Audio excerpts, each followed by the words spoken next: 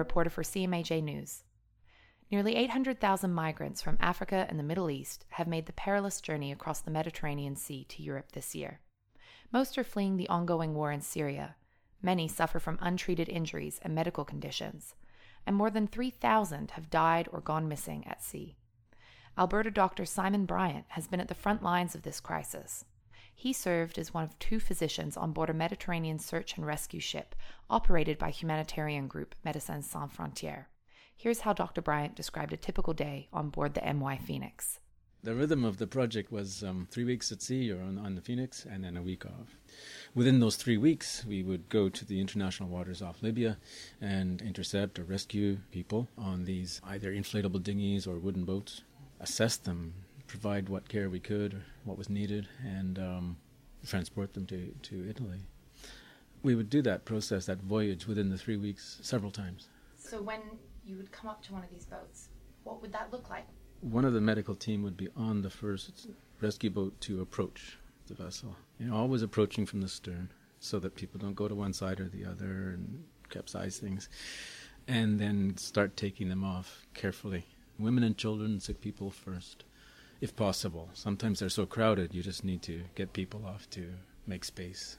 So the types of cases that you were seeing, did it run the gamut from pregnancies to fevers? Okay, so for CMAJ, it can be medical. So we did 3 evacuations involving helicopters from the Phoenix. We had one case of a young man with testicular torsion. Another astonishing case to me, absolutely astonishing, was a woman who had been on hemodialysis twice a week for 3 years in Tripoli and actually ended up on our boat, not having had any treatments for 3 weeks. And consequently was really ill. A third evacuation case was severe carbon monoxide poisoning. A gentleman that was breathing but completely unconscious on board a wooden boat where there were 52 others dead. Those were sort of the extreme medical cases. Many, many other examples of delayed consequences of injuries that went untreated, because many of these refugees have had journeys over years or at least months, and sustained injuries, broken bones, poorly healed, things like that. One fellow comes to mind. He had a knee sort of frozen at 90 degrees, and he clearly couldn't walk. Extraordinary man, because every time I'd give him the thumbs up, he'd return it with a beaming smile.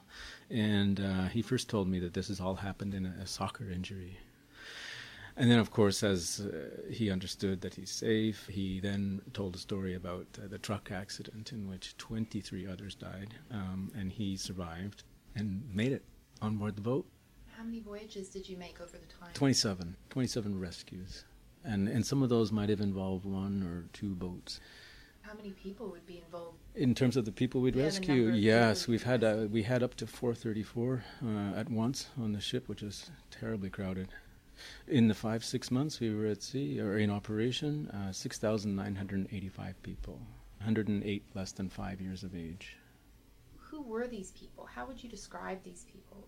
They're people precisely like you and I, with the exception that they're in this situation of great personal danger or uncertainty or lack of human rights, which is worsening. That's the thumbnail sketch of why they leave. Who they are, few people come to mind. One was a nurse from Eritrea, and I asked her, why are you here on this boat? And she assured me that there was no safe legal way for her to apply to leave Eritrea without risk to herself and her family. And in one instance, we encountered a person, for example, who'd worked as an MSF driver showing up on a boat in the Mediterranean. Again, you or I in that situation would behave that way. We would want to leave. How do you respond to concerns that helping people make it to Italy or helping people make it across the Mediterranean, that it's going to encourage more people to come? Yeah, I think it'd be naive to deny that. There's a so-called pull factor. You can hear it from migrants themselves that they've been told, go in that direction, you'll be met by large ships and taken to Europe. And there's some evidence that the boats are increasingly crowded, increasingly unseaworthy. But at the same time, that pull factor, which I don't deny, is just irrelevant relative to the push factors of the extreme and deteriorating situations that these people are trying to leave. And in some cases, the journey just gets worse and worse and worse. crossing the Sahara, suffering sexual abuse, extortion along the way. And then they finally make the beach and are not allowed to not get on the boat. People would sometimes say, when I saw that boat, I didn't want to get on, but I really had no choice. It was get on or be shot. I did, in fact, sew up chest wounds from a robbery attempt as people were boarding at the beach.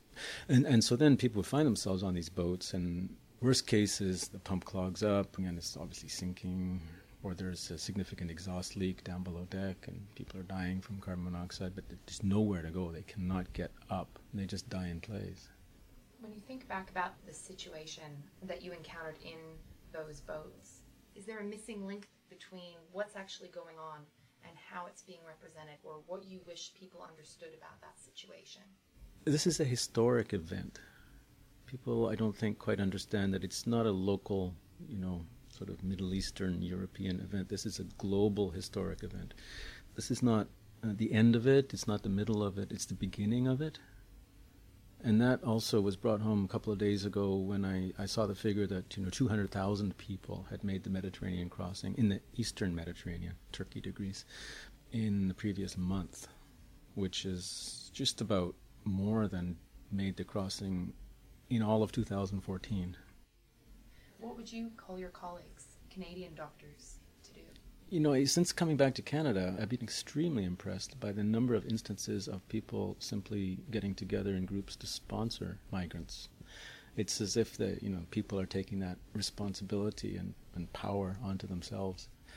That's one thing. And medically, physicians are also community leaders. So another is just, lobbying our representatives to support and engage in humanitarian relief for this crisis. The response hasn't been adequate so far. So, people are out in the cold, in fields in Southern Europe. How would you describe the change that happened in you, your own personal challenges during this trip? It's been at times intense experience emotionally, not negatively, but just intense. Just a great flow of humanity, witnessing it. And it's humanizing you. Not the same person as when I left. It's just that at this point I feel like people matter more than anything else. And it's hard to draw those lines and say, well, those people are over there and we're here.